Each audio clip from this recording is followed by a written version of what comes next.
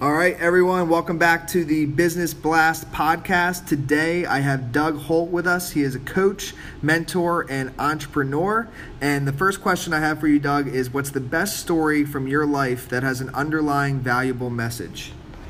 Well, I think the best story that I can think of is back in 2007. I was sitting at a coffee shop in Santa Barbara, California, and I owned two businesses at the time.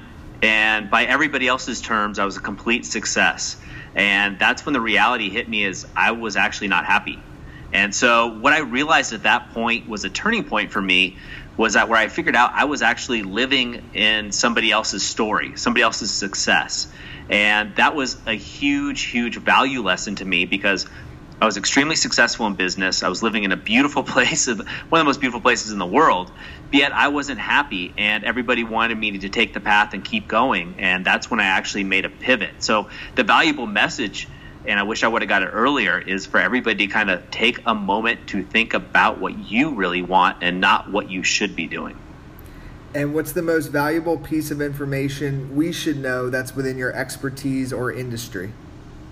Well, it's a great question. I actually own 6 businesses, so I'm going to give you 2. One is that you need to find someone who's been down the road before, and you need to have balance, right? You need to find somebody who's been down your path and that can make your journey shorter.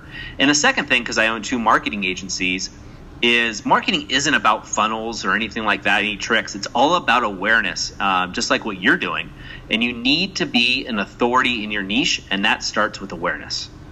And what's your best piece of overall business advice?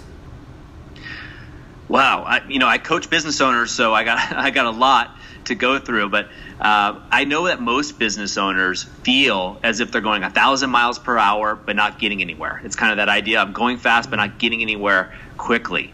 And if business is a sport, what I would ask people is, who's your coach and how are you training? I would look at business more holistically, and I would say, for anybody watching this as a business owner, you really want to make sure that you're moving forward strategically and progressing well. And if you feel like you're stuck, you need to find a way to get out of that as soon as possible. And if you could give your younger self one piece of advice, what would it be? It would be invest more money, time, resources, whatever you can on coaches, mentors, and learning. Take more workshops. I did a lot of this when I was young, but in retrospect, I had a lot more time than I thought I did at the time. Don't go out as much, spend time, be around people that have already been down the path, surround yourself with great, great mentors. And in your opinion, what's the key to happiness? By far, the first thing is defining what success means to you. Just based on that story I just told you, for me back in 2007, by most people's terms, I was a complete success by anything you want to check off, but I just wasn't completely happy. And then what I would say is the key to happiness is really writing your own story rather than living somebody else's. Very few people take the time to sit down and plan out what they want their life to be like. And then realizing every day you get to write into that story and make sure you're a hero of your story, right? You want your story to be a page turner, not a boring book on a shelf that nobody wants to read. And that's perfect. That leads into the next question is, what's the best book you've read and what was the number one thing you learned from it? I gotta say, this was the hardest question of all of mine. I read a ton of books. I probably go through, I listen to a ton of books, probably a couple a week.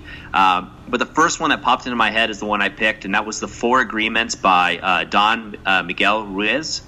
And those 4 things were: be impeccable in your word, don't take anything personally. And that one took me a long time to figure out. Don't make assumptions. And the 4th one, always do your best. And what's your favorite quote and why?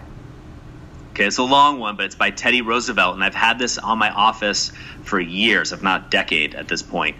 And it goes like this: it is not the critic who counts, not the man who points out how the strong man stumbles or where the doer of deeds could have done them better. The credit belongs to the man who's actually in the arena, whose face is marred by dust and sweat and blood, who strives valiantly, who errs, who comes short again and again, because there is no effort without error and shortcoming, but who does actually strive to do the deeds, who knows great enthusiasms, the great devotions, who spends himself in a worthy cause, who at the best knows in the end of the triumph, of high achievement, and who, at the worst, if he fails, at least fails while daring greatly, so that his place shall never be with those cold and timid souls who are neither know victory nor defeat.